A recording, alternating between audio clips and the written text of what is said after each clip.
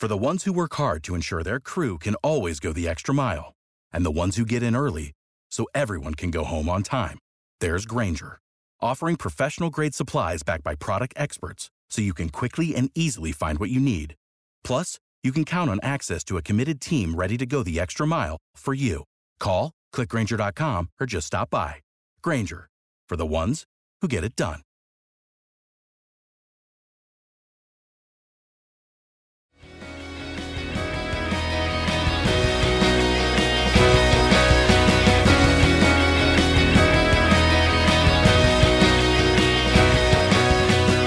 You're listening to the MLS Multiplex podcast with contributors from MLSmultiplex.com.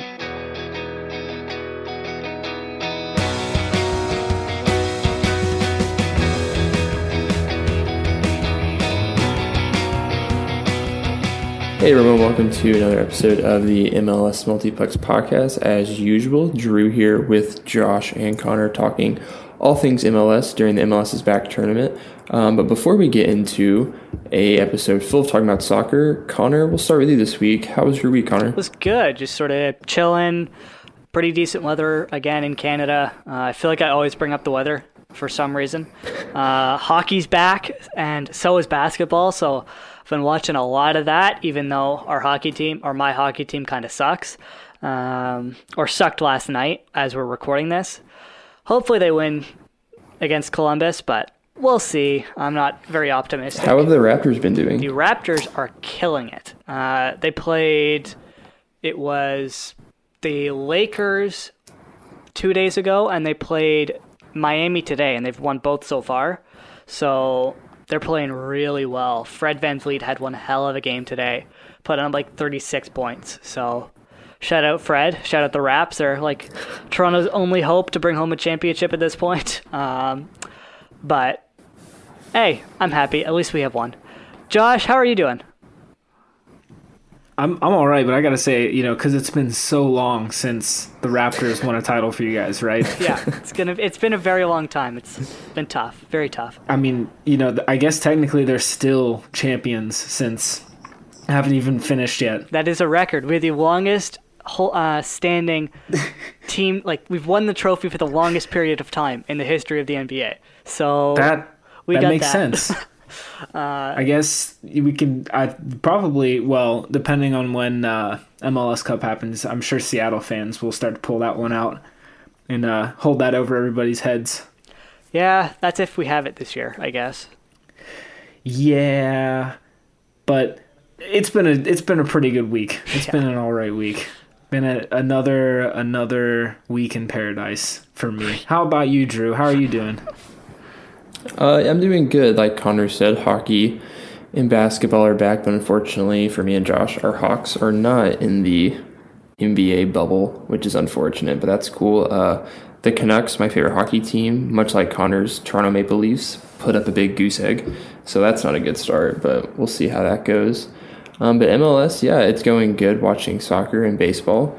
MLS is winding down after NWSL has kind of already called it quits for their summer tournament, so it's good seeing MLS closing down this competition. It seems like after the Nashville and Dallas incidents, it's felt like it's gone pretty smoothly with 0 positive cases for a while now. I don't know exactly how many days, but it's been good getting a lot of watch really fun and good soccer, not only in MLS but also abroad. Specifically, Christian Pulisic has continued to tear it up with Chelsea. In the FA Cup final, he scored. Unfortunately, it was a 2-1 loss to Arsenal for Chelsea. But yeah, he played really well, scored the team's only goal. But the biggest concern, I think, for Chelsea fans and for U.S. men's national team fans, that he came off injured in the second half. I think it was a hamstring. I don't know exactly what happened to him. But the biggest concern for Chelsea fans is that he could miss the team's Champions League round of 16 against Bayern Munich, which I think is Saturday. I think Champions League is coming up pretty soon, and they're already down 3-0 in aggregate. So it's not looking too good for Chelsea already, and then you're missing a big player like that. Not the best combination for Chelsea, but yeah, seeing him do good, as always, in Europe is awesome. But not only are Americans doing good in Europe, Connor, Jonathan David is getting some headlines. What's going on with the next young Canadian star? Well, it's been rumored for a while. I think we brought it up a couple weeks ago that he was looking at, or he'd agreed to personal terms with Lille in the Liga. And it came out the last couple days today that that move is apparently going to happen because Lille are going to submit the $30 million bid that it's going to take to get him away from Genk, which we weren't really sure would happen. We thought that that deal might be dead in the water. But now he's going to end up in Ligue 1 on Lille with Timothy Weah. So we'll see what that duo can do. What do you guys think of this whole Timothy Weah is now back from injury after a year sort of situation? I am cautiously optimistic for him. I think that's the best way to describe it. Just like you mentioned, Connor, it feels like he's been out for a year with injuries after his transfer from PSG. Right before this season started, technically, since we're now finishing up this 2019-2020 season. But yeah, he's back with the first team, and that's great and everything. I just hope that he figures out how to stay healthy. Pulisic's got that hamstring injury, and Weah's battled his injuries, and Tyler Adams battled his injuries. So we joked about it like a few podcasts ago, but it always seems like the American players are getting injured. Tim Weah, the worst of them all. So hopefully he figures it out. Luckily, he's really young, and he's got time to continue developing. But yeah, and I want to see what he can do with Jonathan David. That would be really, really cool to see these CONCACAF young kids tearing it up. David's a teenager, right, Connor? Yeah, he's like 19, maybe 20. And I think Weah's the same age. Like, he's either 19 or he's just turned 20 or about to turn 20. So if both those guys can play together, if Weah can stay healthy, and David brings over his awesome form from Belgium, right? Or is it Netherlands? Yeah, it's Belgium. Right, Genk. So they can bring that over, and those two can create a fun pairing. Like, that would be really cool to watch these CONCACAF kids tearing it up in France. Yeah, it's a pretty exciting time to be a Canadian international fan and a U.S. men's national team fan of players coming from both the MLS and just leagues abroad. I've been playing for really big clubs and representing their countries well. But coming back to MLS, we have semifinalists. We know the Final Four. But before we get into those Final Four games, we had some pretty fun knockout round storylines, some pretty fun surprises. Specifically, I was surprised by Cincinnati. I think Connor was like the only one in our MLS predictions thing that had any hope for Cincinnati. And somehow he was right. They took Portland to penalty kicks and honestly should have won that game if Lacadia didn't miss that sitter. So I didn't have any expectations for Cincinnati, so good on you, Connor, for having that prediction right. But before we get into quarterfinals and semifinals, was there anything that stuck out to you guys from the earlier knockout round games? Well, I think, again, the Cincinnati thing is notable. Like, nobody had them doing very well. I do think it is important to acknowledge the fact that their attack is very good. It's just their backline that's terrible. And luckily they were able to score enough goals to keep going through this tournament. Whether or not that's sustainable is another story, another conversation to have. But look, they're a team who did well in this tournament, and they pushed Portland to the limit. They almost had a team that all of us thought were going to do well, a team that's been very solid in this tournament. And I think it's just massive respect to them. Other things that I sort of found notable or like honorable mention sort of thing from the knockout rounds was the LAFC Seattle game. That game was very enjoyable. Like the back and forth, the entire match was just constant high pressure, energy. I loved it. It's like ideal soccer, especially for someone who's a casual, as there's constant action. Yeah, I thought that game was really good. Diego Rossi has continued to impress me. He's really exploded onto the scene, and Brian Rodriguez has finally scored in this tournament, which he did in the group stage. So it's good to see him get onto the score sheet and make a little bit of noise, because he's someone who a lot of people have a lot of hope for and a lot of promise surrounding him. But yeah, I don't know. Drew, did you notice anything else before we get to Josh? The only thing I noticed, I'm going to give some credit to Josh here because I think Josh tweeted out before the LAFC and Seattle game, he specifically mentioned Seattle center backs in that game and how they were going to get absolutely roasted. And he was 100% correct. Like all those goals where there was a deflection off one center back, Avinga, I think, gave away a penalty and then just made an absolute bonehead mistake, and Diego Rossi took advantage of it. So credit to Josh for getting the Seattle center back pairing right, and that was one of the worst performances, but credit to LAFC, they took advantage of their center back errors. I just want to throw out a real hot take right now that we can we need to remember this because it could very well come back to bite me, but I think Diego Rossi is really overrated. That is a very hot take. Wow. I don't think that once he goes over to Europe, he's going to end up doing that well. You know, I don't know what it is when I'm watching him play, and yeah, he's got a lot of goals, but like he scored 4 against LA Galaxy, and they're just terrible, and they totally quit on that game. And one of those was a penalty anyway, and I think he scored a penalty against Seattle. So I don't think. I mean, he didn't even really show up against Orlando City, and we'll get to that in a little bit, but I just want to get that out of the way. I think Diego Rossi is a bit overrated, and I don't think he's going to do that well in Europe once he gets over there. But I do have a question for you guys, going back to Cincinnati. I think we should acknowledge what Jaap Stam did after the first game against Columbus, in which they got destroyed 4-0, right? He clearly saw that they could not go out and play the soccer they wanted to play because he's Dutch. He wants to play that 4-3-3. He wants to play the total football. We associate so much with Netherlands. And clearly that wasn't going to work for the very reasons that Connor mentioned. Their back line is atrocious. Even if they have the attacking talent, right, it's not going to matter if they get stretched out. So you can tell that he looked at that and the team looked at that and they said, this is not sustainable, especially for a tournament, a knockout tournament. And they adjusted. They started to sit back. Even if they didn't really want to do it, or even if it's horrible to watch, it's really hard on the eyes. It's not very pretty. But it got the job done. It got them the wins to get into the knockout round, and they really did put up a fight against Portland. I thought they could have very well won that, and obviously they took them to penalties. So I want to ask you guys, we'll go with Drew first and then Connor, if you're Jaap Stam, do you, assuming we still play out these 18 games or whatever the league wants to do the rest of the season, do you try to play the style of soccer you want to play in the 4-3-3, the total football, or do you sit back and just defend, wait until the preseason happens to get ready for next year? What would you do, Drew, if you were Jaap Stam? Yeah, that's a good question. And yeah, like you said, I think it's really impressive to note the adjustment that they made on the fly in these crazy circumstances. But I think I would personally stick with the sitting back and just soaking up pressure like they did later in the tournament. Yeah, I mean, again, I don't think FC Cincinnati has MLS Cup aspirations quite yet. So I don't think they're gunning for a playoff spot or anything like that, assuming, again, that we have the rest of the 2020 season.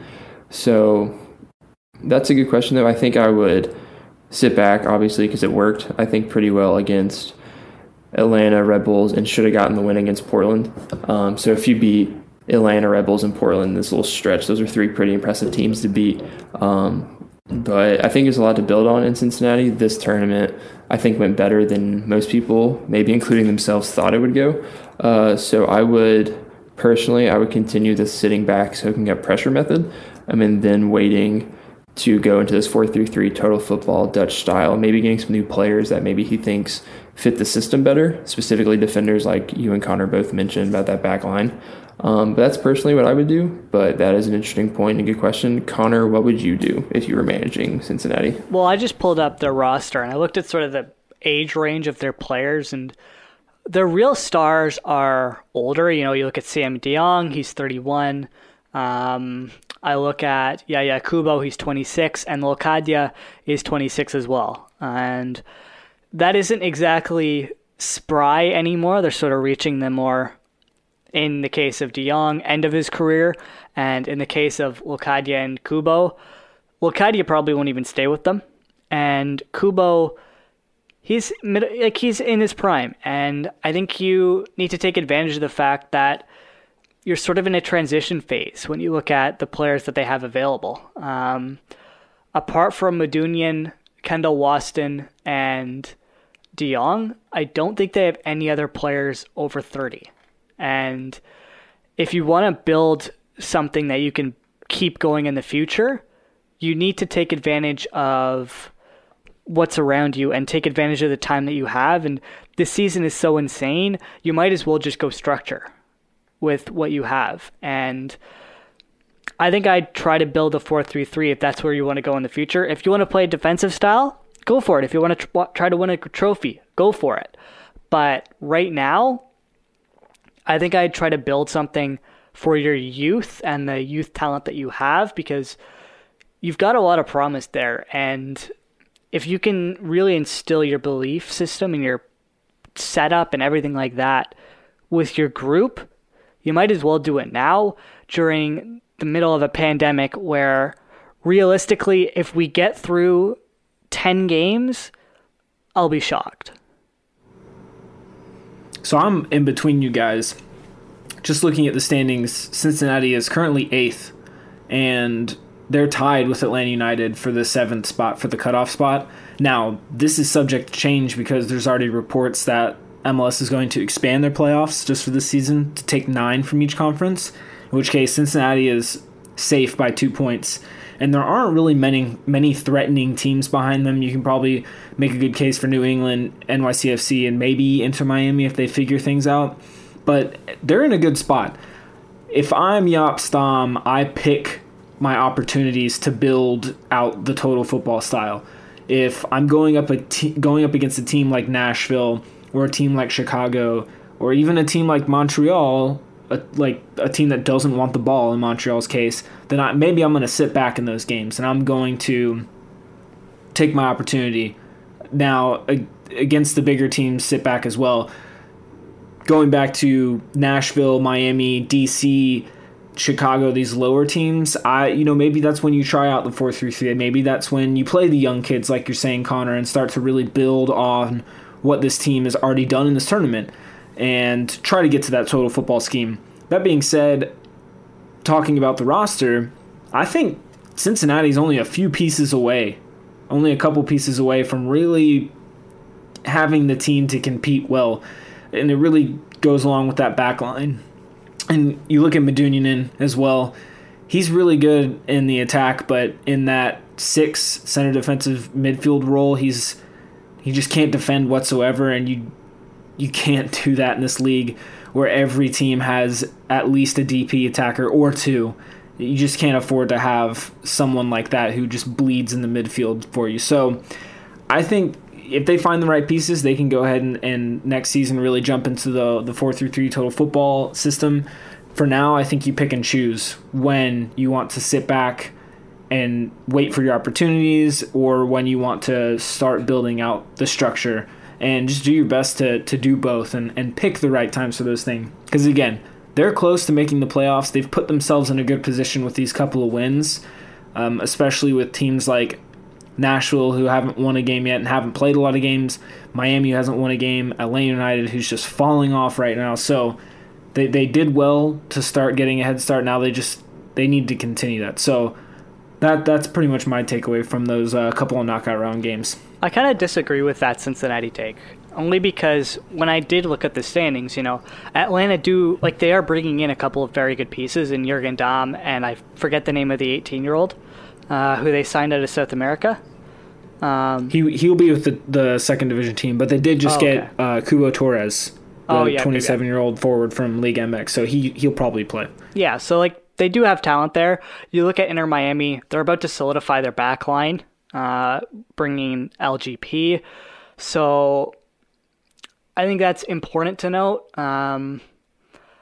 Nashville doesn't worry me. New York City, they sort of found their groove a little bit in the game against Toronto, but in that next game, they looked pretty terrible. I don't know. I think it's a really tough decision for them to make because they're sort of in this middle ground right now where we don't really know what they are and we don't know what they want to be. And it's ultimately going to come down to what they want their structure to be and what they want their entire future of the franchise to look like, because last year they were terrible and this year they're at least competing a little bit. If they go full in on developing this system, I feel like they could potentially really challenge next season. Yeah, but I think, depending if we get the rest of this season, looking ahead to next season, whatever the heck 2021 looks like. But for sure, Cincinnati has a lot to build on. They surprised a lot of people, including myself, and I think a lot of other people, about how good they did. But unfortunately, they're out of the tournament. So getting two teams that are still in the tournament, getting to the quarterfinals. Philadelphia Union defeated Sporting Kansas City 3-1. Specifically, Brendan Aronson played his mind off. He played incredibly well, I thought. That assist for, I think it was the third goal, Philadelphia's third goal, that ball was absolutely incredible. But I think that was just the tip of the iceberg. I think he played so well in so many good areas. His hold-up play was ridiculous.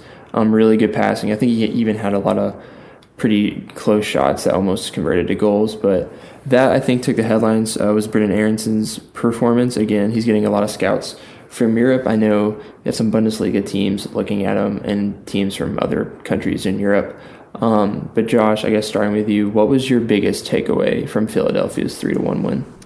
Yeah, I touched on this on Twitter a little bit during the game, and we talked about it last week a little bit too, but up until this game, I was disappointed in Philadelphia. I felt like they weren't playing up to their potential, especially with the way they looked before the league shut down. And this game, it really felt like they capitalized on their talent and their system. And you saw it from those two rapid-fire goals, I think scored within like 2 minutes of each other in the first half. And it felt like once they got that second goal, right after the first one, there was no way Kansas City was going to come back from that. And, of course, they didn't. So, for me, this is the Philly team that I was expecting to see throughout the tournament, and I felt like what's been missing from them showed up in this game, and they can really take this momentum with them against Portland in the semis. So that was my biggest takeaway, and then I'll throw in just a small takeaway for me was Kansas City. I just don't know what's going on with them. They have so much talent, and I think it's time to start worrying about the mentality of this team and just how much they struggled last year with injuries and blowing leads late in games, and that sort of bled over into this season, even with the additions of Gadi Kinda and re-adding Kyrie Shelton and adding Alan Pulido. So I hope that Peter Vermees can get that team back on track because he's a great coach, and they've always had really strong players, really good development of players, and I would just hate for them to sort of middle around in the middle of the table. So that for me was kind of surprising that they didn't play that well. Granted, Philadelphia brought their A game, I thought. So biggest takeaway was Philly finally showing up. What about you, Connor? Max Aronson knew those scouts were watching, first of all. That he was insane. But my biggest takeaway was Alan Pulido. He came in with a lot of hype, but he hasn't done anything. Is this a signing where it could be a potential failure? I know we're 5 games into it.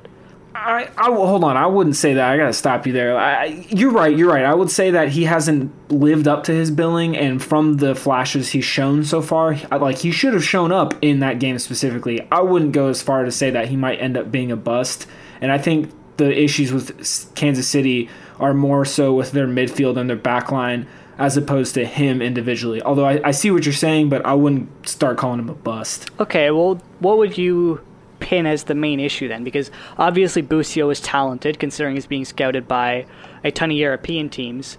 Where is that weak link on SKC? Is it the mentality, or do you think it's more of a structure thing?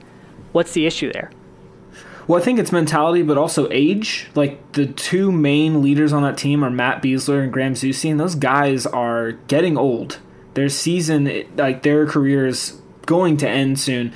Besler wasn't even starting the last couple games, and he's been such a staple of their backline. He's been playing center back for them for, I think, a decade now. Zusi's joined this team at the same time with Besler, and while Zusi did play in all of these games for this tournament, how much longer is he going to hold off Father Time? So those guys have been such a core for Kansas City for so long, and you could throw in Roger Espinoza in there too. All three of those guys, Connor, you're probably looking it up right now, but those guys are well into their 30s. I don't know how much longer they can hang around. And speaking of Busio, he did not play well. He had those scouts watching him too, and he didn't do anything for Kansas City. And people keep talking about how he's got all this talent, and I felt like he showed flashes of it last season, earlier in the season, and the end of 2018, but I haven't really seen a lot from him lately. And soccer is a what have you done for me lately sort of thing. Sports is a what have you done for me lately kind of thing. So Busio is not living up to his billing right now.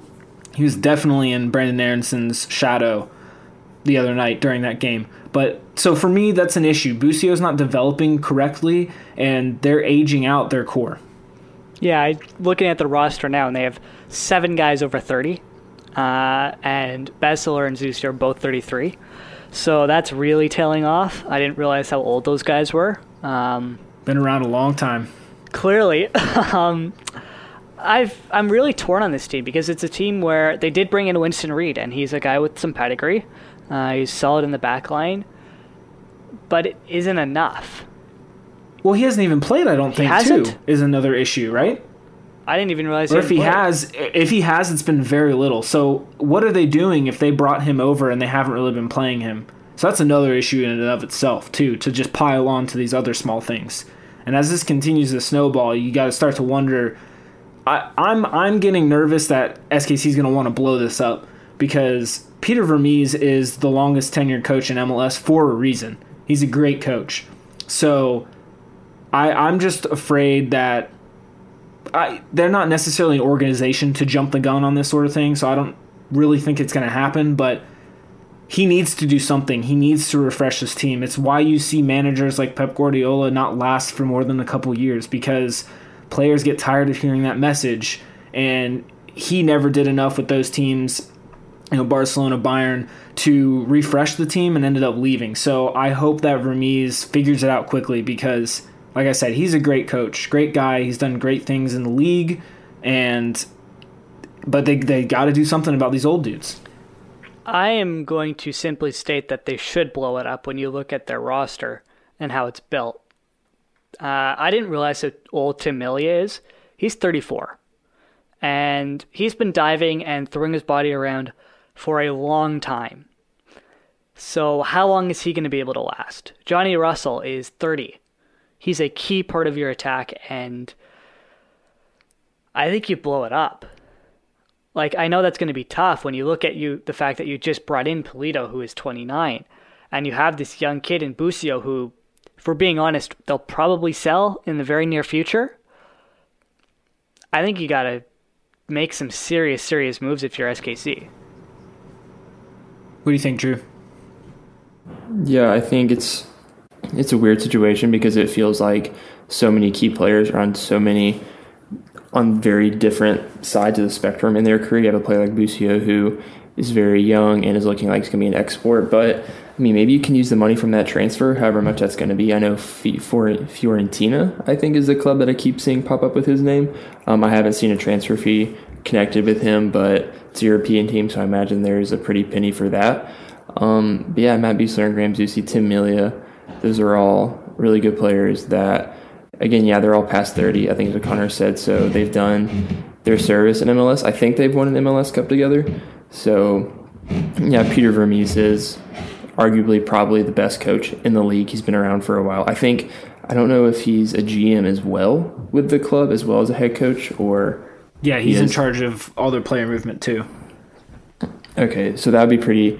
So, yeah, he definitely has a lot of control in that club. So, yeah, I mean, again, blowing it up seems hard because you have a player like Busio, but, again, I'm with Josh. I think, especially in this Philadelphia game, he didn't play well. I think he just lasted the first half, and even then he didn't get put in a good performance. He got kind of cooked on that second breakaway goal by Philadelphia. So it's a hard organization to think about because so many key players are on so many different sides of their careers. Like, you couldn't fathom blowing something up with a young talent like Busio that has a lot of hype and expectations around him, but at the same time, when you have Johnny Russell, who is huge in your attack, on 30 or getting close to 30, it seems more reasonable. So I think blowing it up is the best solution, and using that money from a Busio transfer to get some new pieces and letting Peter Vermees kind of do what he wants, because obviously he knows what he's doing. He's been around the league for a while. I think we might be using the wrong term in blowing it up. I don't think should necessarily blow it up. They should retool. They should up the old pieces that are getting past their prime and bring in some new technology that might help a little bit. And maybe selling Busio is that filler that allows you to bring in those pieces. But they do need to get younger, definitely. And the fact that they crashed out of this tournament in the way that they did, I think it's time for SKC to seriously take a look in the mirror. Let's move on to a team who came in with a lot of promise, and then one that came in with absolutely no promise, if you're me. Orlando against LAFC. What did you guys think of that game? I thought Orlando played LAFC off the pitch. I thought that the Lions should have scored more than just the one goal, and yeah, it took them until the second half stoppage to get that equalizer to force penalties, but yeah, I was just shocked at how much Orlando outplayed LAFC, and especially with the way LAFC performed against Seattle in the game before. They looked like a team on fire. They were pressing with such intensity that we just hadn't seen from them all tournament.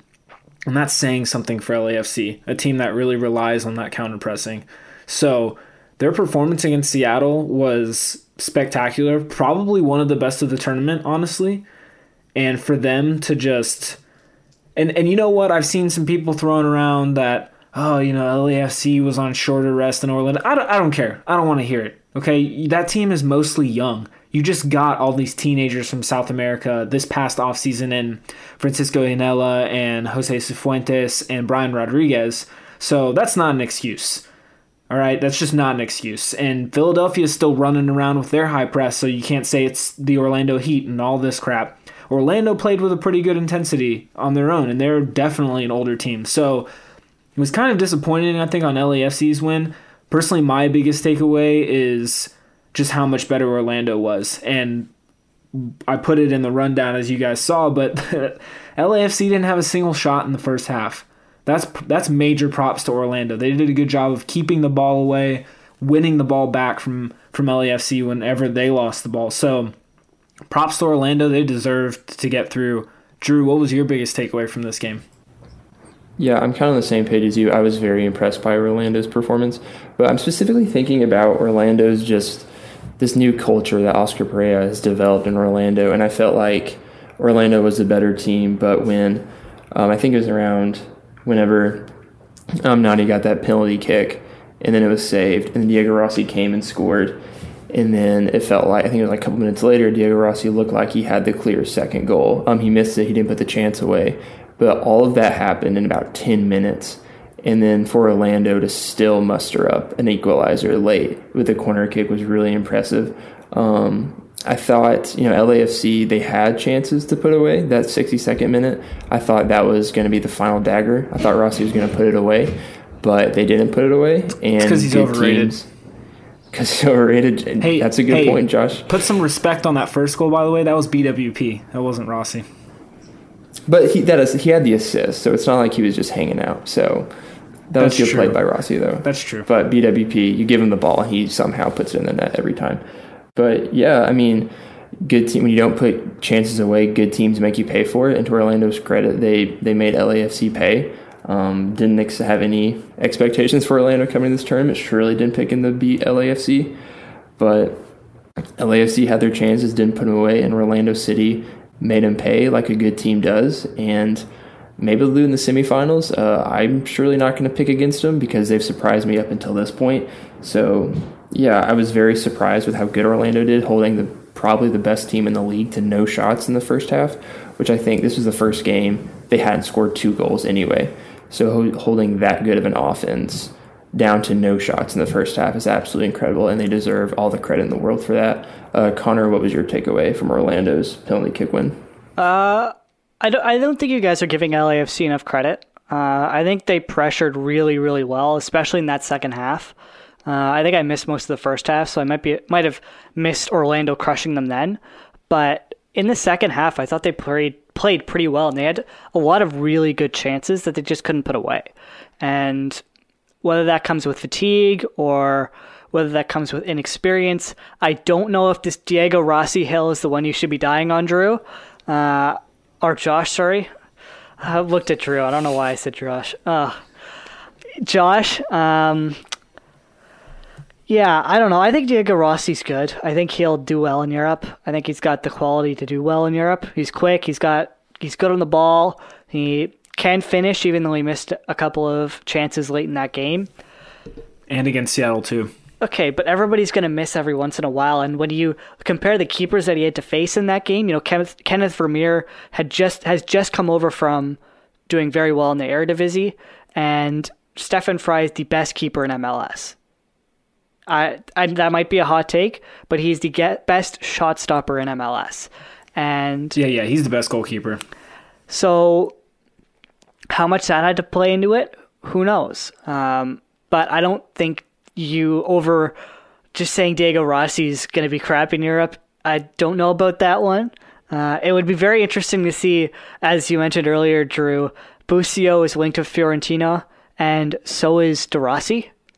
So seeing the two MLS kids on one team could be really cool. That would be very exciting. But who knows? I don't know. Orlando is impressive. You can't not give them credit. Moutinho's goal was a good goal. They beat them on the set piece, and that's something that LAFC are going to have to address. How do you guys think Orlando playing in Orlando has played into their success at this tournament?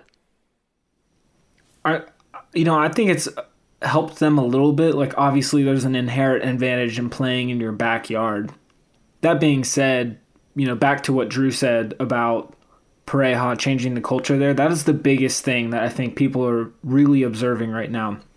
And it's just impossible to miss at this point. Not converting the penalty from arguably your best player in Nani and your captain, he wears the armband for them. Him not converting the penalty and then giving up a goal in 5 minutes, I think most teams in the league would just crumble from that point on out, especially against a team like LAFC. And they held their own and came back and fought until the very last possible second. So, and that's culture. That's what that is. If that was Atlanta out there, they would have given up like 5 more goals. If it was LA Galaxy, well, we already saw what happened with LA Galaxy against LAFC. So for Orlando to fight back, I think it's more culture than them being in Orlando, but I would, I don't think anyone can sit here and say that there isn't an advantage. What do you think, Drew, about this tournament taking place in their backyard? I guess it's an advantage. Don't think it's a massive one. Like you said, there's bigger, I think, contributions to this team being good for sure. But, they're in the bubble.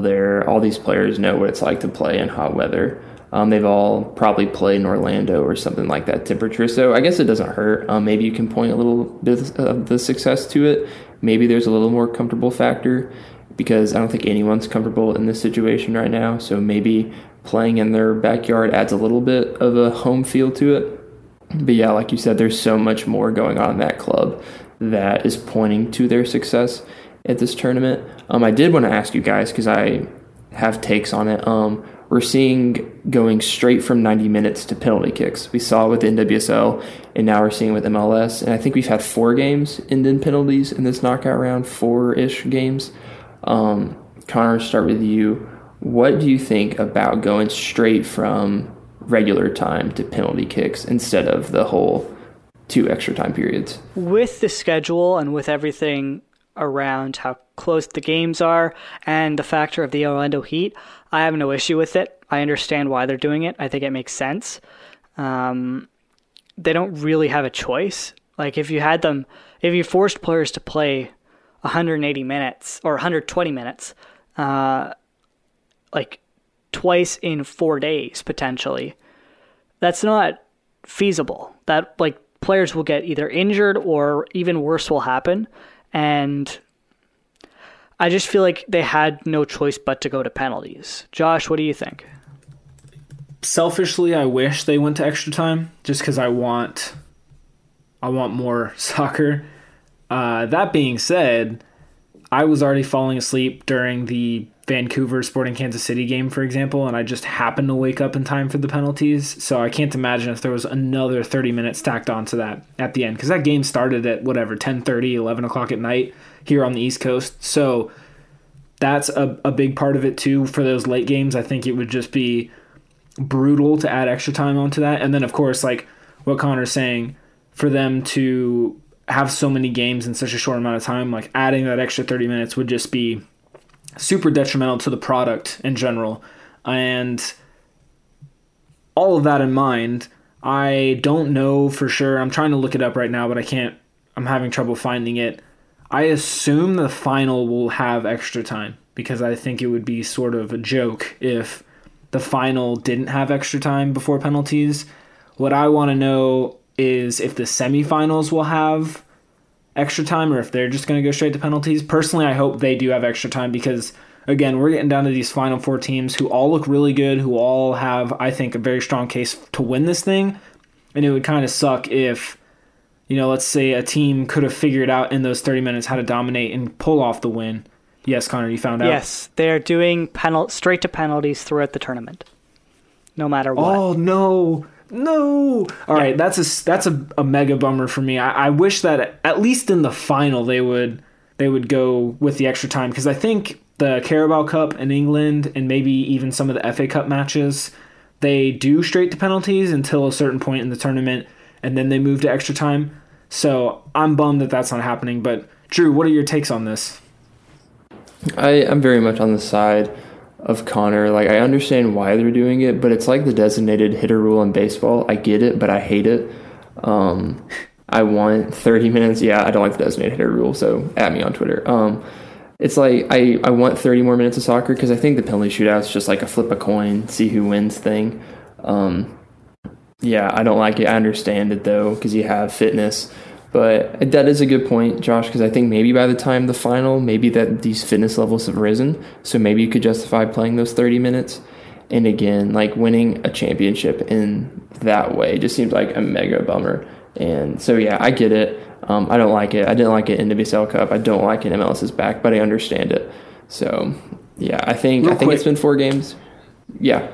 Connor, as a Toronto fan who watched the Toronto-Seattle final that went 0-0 and all the way down to penalties, what if that game didn't have extra time? Would that have changed your perspective of that match? Well, I think Bradley probably wouldn't have missed his penalty because he wouldn't have had legs that didn't work because of how exhausted he was. But I don't think it would have changed the result. I think it was going to end that way either way. And it wouldn't have changed my perspective on it.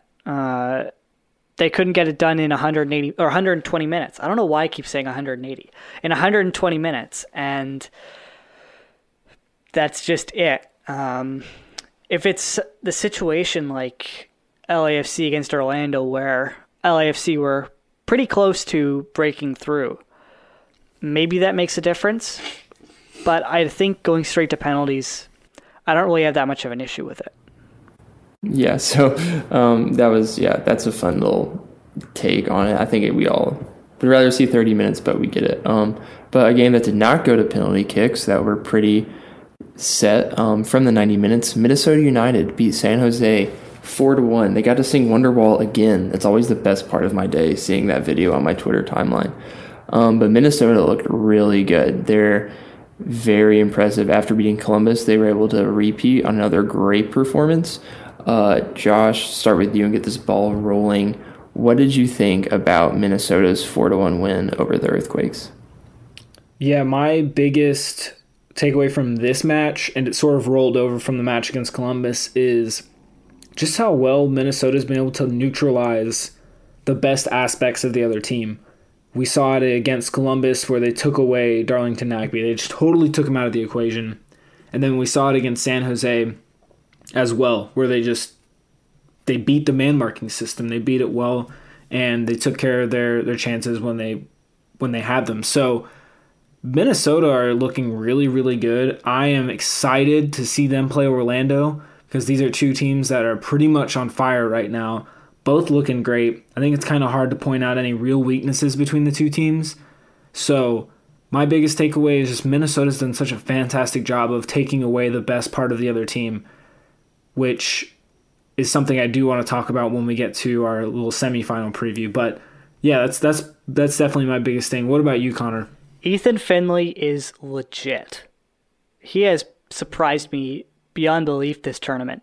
He's been so good. Coming into this MLS's back stuff, I didn't have Minnesota or Orlando doing well, and to see them, one of them going on to the final is shocking to me. But Minnesota have, after selling Darwin Quintero, or giving away, I can't remember if they sold or gave away him, but they've looked good. And maybe it was an issue in terms of Quintero didn't fit the locker room. It was maybe a cultural thing. But I think Minnesota could make some serious moves. I like them. I think they are talented. I like how they're able to neutralize those threats. I like how they're also talented up front. I also like that they have a Canadian in Raheem Edwards. Yeah, I don't really know what else I have to add. San Jose just sort of got beat, and the better team won that game. Drew, what did you sort of think about that match? Yeah, I think the same way you feel about Ethan Finley is how I feel about Hassani Dotson. He played extremely well, I thought, in that game. I think he ended with 1 assist, but then he sent in a couple really good passes that led to goals off corner kicks. And also Minnesota's ability on set pieces. I think they scored 2 goals from set pieces, and they've scored, I think Taylor Twellman said 6 or 7 goals off set pieces this tournament. They've done a really good job, or 6 or 7 goals in the entire 2020 season, going back to those first couple games. But I think the biggest thing was Minnesota's ability to change the way they played between Columbus and this game. I thought those were 2 very different types of way playing, and I think in a knockout tournament like this, that's very big. Adrian Heath's ability to totally get his players to buy into seemingly just totally flip the script and change the way they're playing on the fly in these crazy conditions speaks a lot to how good of a coach he is. So I was just very impressed by how different Minnesota played against San Jose, which has been scoring 4 or 3 goals a game, and they were able to shut them down and slip 4 past them. They out San Jose. So I was very impressed with his ability as a manager to kind of flip the script on such short and weird circumstances. Josh, what you got? 2 things. One, definitely agree with you that Hassani Dotson is legit. I just picked him up in my FIFA career mode. I'm coaching Leeds United, so I knew I had to get him. He's going to be great for me. And then the second thing is, I threw this in the rundown and I wanted to ask you guys, but on the other side of things, San Jose, we've seen them sort of run into walls. It happened last season, sort of down the stretch. Do you guys think this is a system issue? Do you think this is an issue with the man marking, or do you think they just don't have the proper talent? And I have a thought on this, and I saw some people really sort of debating this on Twitter. I'll start with you, Connor. What do you think? Do you think it's a system issue or a talent issue? If I'm correct, I believe they brought in a new manager this offseason, correct? Last offseason. Okay, so the fact that it's a new manager isn't a factor in all of this. I'm not really sure. They don't really have very many big names. They have Vacco, but apart from that, there's not really anyone else there. Maybe Eriksson, if you want to include him. But they're both not huge talent, so I think that probably plays a massive factor in it. I don't know if it's necessarily the system. Their manager is clearly very good. I should know after his team beat us in Champions League final. But look, I think Seattle's adapting in the same way that SKC are adapting. They're sort of in this middle position where they're competing, but they're still getting used to everything that they're doing. And I think that was just the case in this match where Minnesota were better managed and had a real idea of what they wanted to do coming into this, whereas SKC were sort of wishy-washy on what the game plan was and how to actually do stuff, I guess. That was a terrible explanation, but I think you sort of get what I mean. What about you, Drew? Do you think it's a talent issue with San Jose or a system issue? I was all ready to say it was a system issue until Connor mentioned the players thing, and that's a really good point. I hate to be that guy that says it's a little bit of both, but I think it's a little bit of both. That I feel like the system is asking so much of your players, and when it works, when it's a lot of 50-50 duels, and if they win those 50-50 duels, it's wonderful. It's entertaining to watch. You're winning games 5-2, 4-1, but if the duels don't work, then you have situations where you're losing 4-1, you're losing 5-2. So it's really entertaining to watch. I kind of hope they stick with it just because I want to see more 6-2 games. But I think it's a lot to ask from your players to play this way. And if it works, it's wonderful. If it doesn't work, it blows up in your face. I do think there needs to be, kind of going back to Minnesota United's ability to adapt their tactics, there needs to be more of that in San Jose. I feel like it's too much set on this man marking scheme, and when it doesn't work out for the first 30 minutes or however long, I don't know if they have a way to switch to get a result out of it. And especially in MLS, especially when you have MLS Cup where it's looking like this one game knockout round is going to stick around at least for another year. I don't know if it's permanent or not, but you have one bad performance in a knockout round game, whether it be in US Open Cup or MLS Cup, and then you blow out of the tournament. So Connor does make a good point, and I wasn't ready to think that way about players, but I think a lot of it can be how much you're asking of the players, and maybe just this team isn't ready to do that, so maybe an off-season signing more players could help the system work a little bit better. I just think it's a lot to ask of your team to do that for 90 minutes game in, game out, especially when you're going from playing at home on a Saturday and you got to fly to Atlanta on a Wednesday or something like that in this league.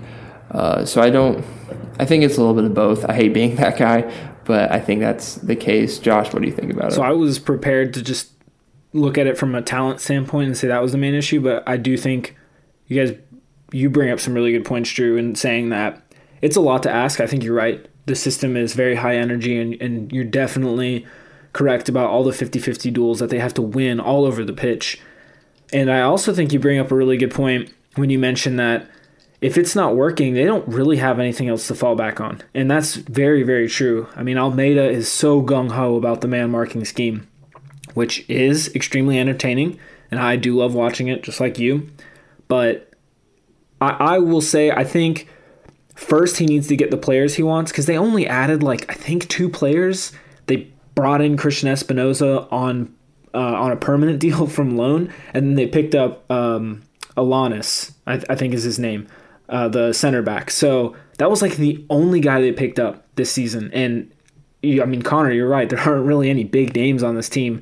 I think the biggest name is Wando, and he's not going to carry this team on his back. He's definitely too old for that. So I think if Almeida is given the talent he wants from the front office, then we can go ahead and wait and see how he does with the players he wants. Now, if then it's still not working and they still run into a wall after he gets the players he wants, if that happens, then I think we can start to ask questions of the system and say, yeah, maybe the man-marking thing isn't working, or maybe they need something else in their wheelhouse to help them out of situations. So definitely something to think about and something to look for with San Jose. But we'll move on to the quarterfinal game. It was Portland against New York City FC. Timbers pulled it out, 3-1 win, scored 3 unanswered goals. Diego Valeri scored off the bench. Andy Polo scored off the bench. Sebastian Blanco with a great goal as well. All 3 of Portland's goals were just fantastic. And then Jesus Medina scored again for New York City FC, although it was a penalty. Connor, what was your biggest takeaway from Timbers beating NYCFC 3-1? That Polo goal was disgusting. What a shot. When he went up to shoot that, I thought he was insane. I didn't think he stood a chance, and then he did that. So, wow. I didn't know he had that in his locker, considering I didn't even know who he was up until that goal. But the biggest thing I took away was how successful they were bringing Valeri off the bench.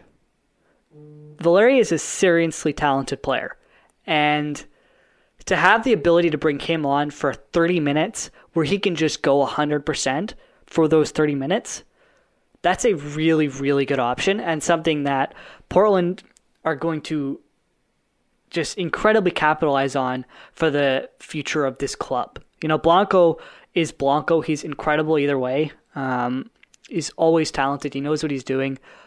Both the Charas are good. And to be able to bring in Valeri as an offensive threat late in matches, I think that's the biggest thing that they need to take away from this tournament because of it has been so successful.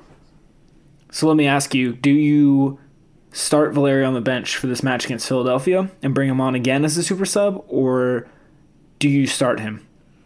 With how successful it was against New York City, I think you start him on the bench. I think it just suits him a lot better. Okay. Drew, what was your biggest takeaway from this game? Kind of relating to Connor, but this competition, I think, this was a very Portland Timbers game. They didn't have a majority of possession. I think it was 61-39 in favor of Philadelphia. But Portland loves playing that way. They don't want the ball, and it works. Specifically, their big players came to play in this game. Like, you look at the score sheet, it was Blanco, it was Diego Valeri, and when we talked about players to look for the Timbers, those are two names that pop up because it seems like whenever Portland's winning, it's those two guys at the center of it. These guys, I know Valeri won MLS Cup with them in 2015. I think they were both together in that 2018 MLS Cup run. So these guys know how to win these competitions. And when you're in these things, you need your big players to come up big, and they did just that, scoring goals. Then you have Polo pulling that out of nowhere. But it kind of just solidified for me that Portland is a legit shot to win this thing. I've been skeptical about in the whole tournament, but this was very much 2015, 2018 Portland Timbers-y. You can have the ball, but we're going to get you on the counter. I do think it's interesting about Valeri's position as maybe keeping as a sub, specifically about Philly's press, which we'll get into later. He's one of the best players in the league. We know this, so to have him on the bench is not too bad of an idea, having him going 100% for 30 minutes.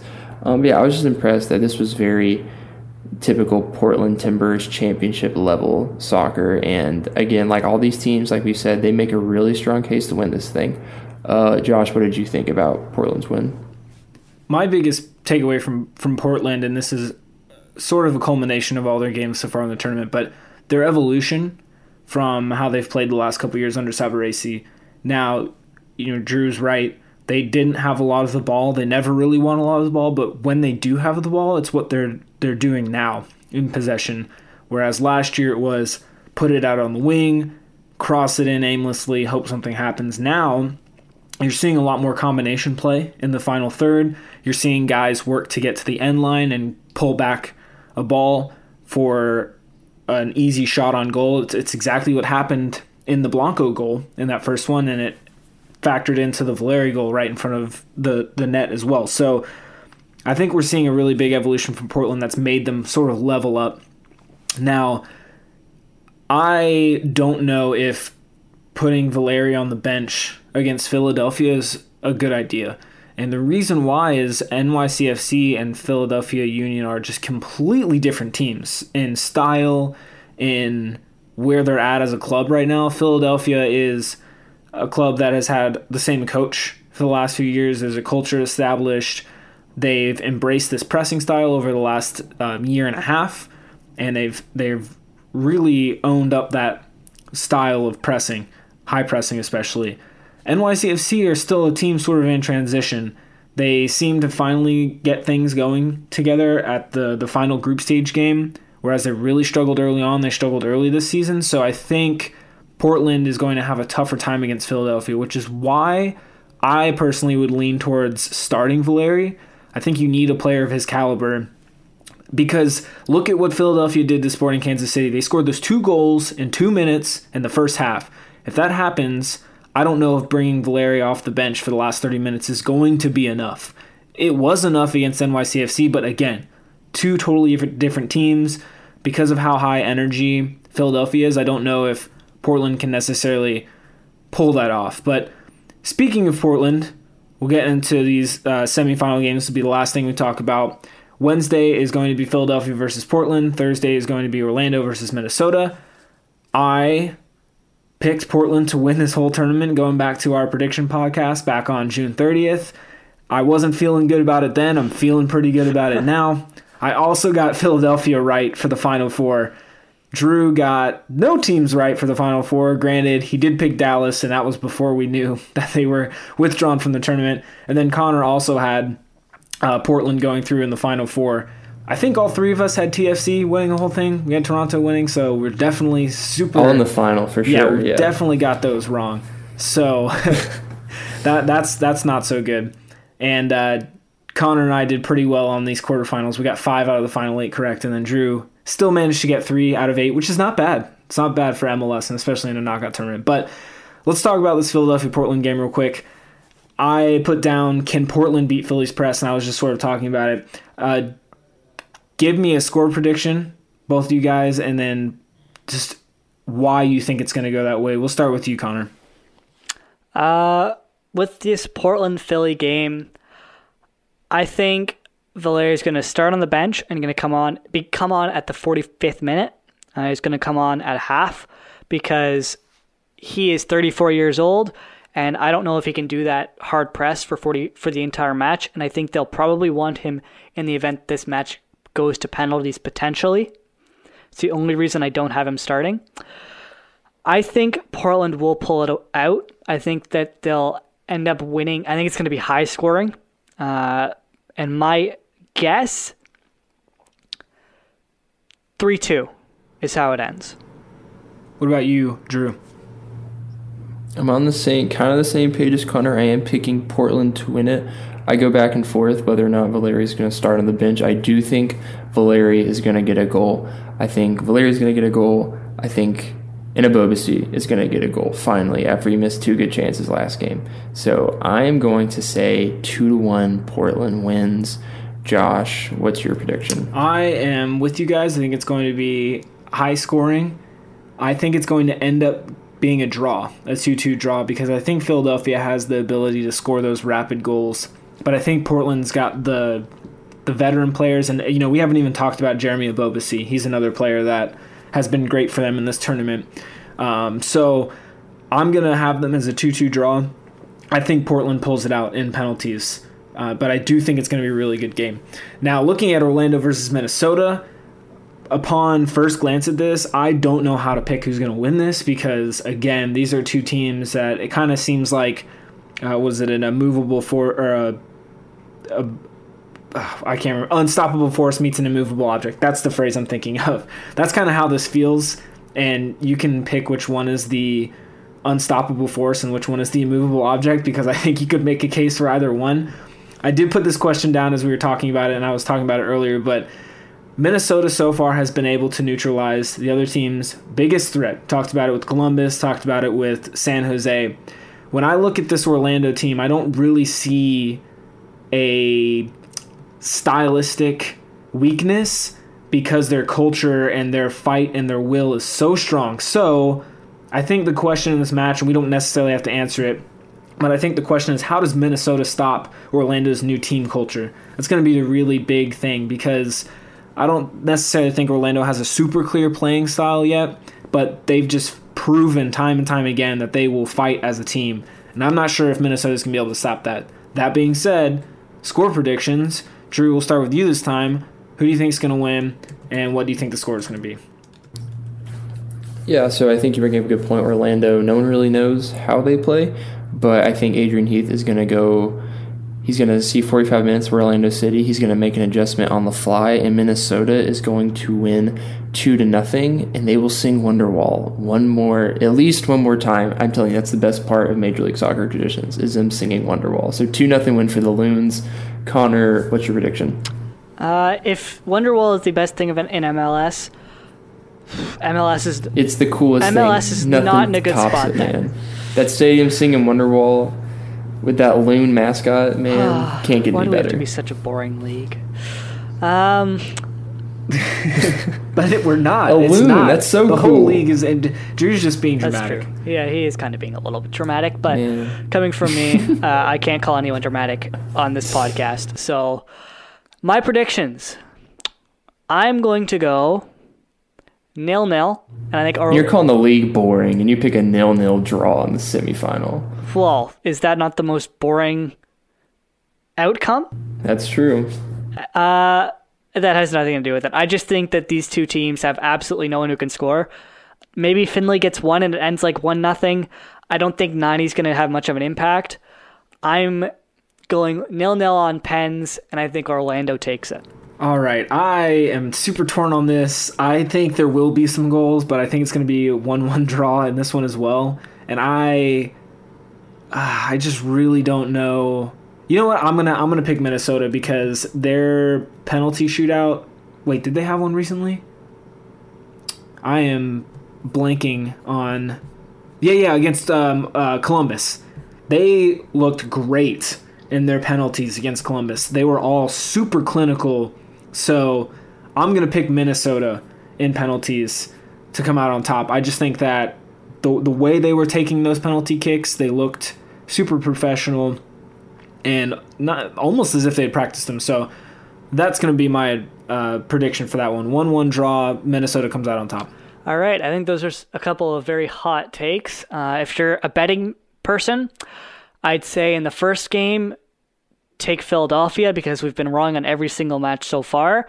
And in the second one, flip a coin because we're all probably going to be wrong and it's going to be some sort of massive massacre where Orlando or Minnesota are just going to run away with it. We have been going for a while, but I do have one question that I think we should answer very quickly. Why have all the best teams been eliminated?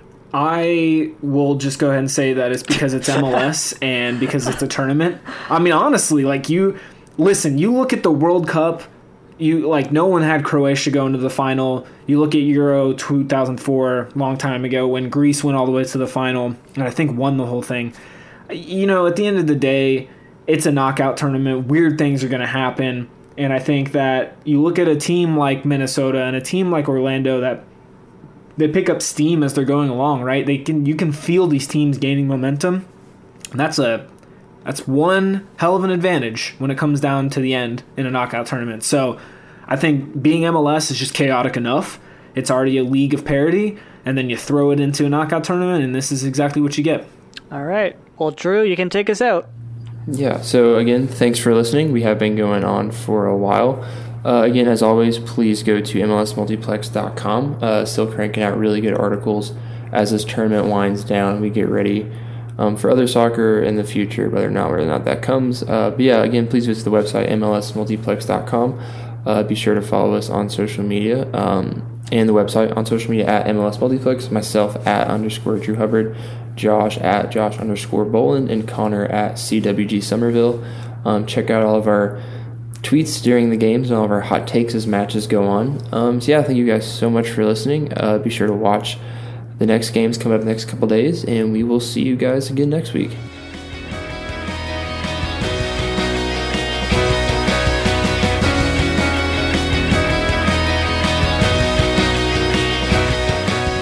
Thank you for listening to the MLS Multiplex podcast. Check out all of the contributors' written work at MLSmultiplex.com.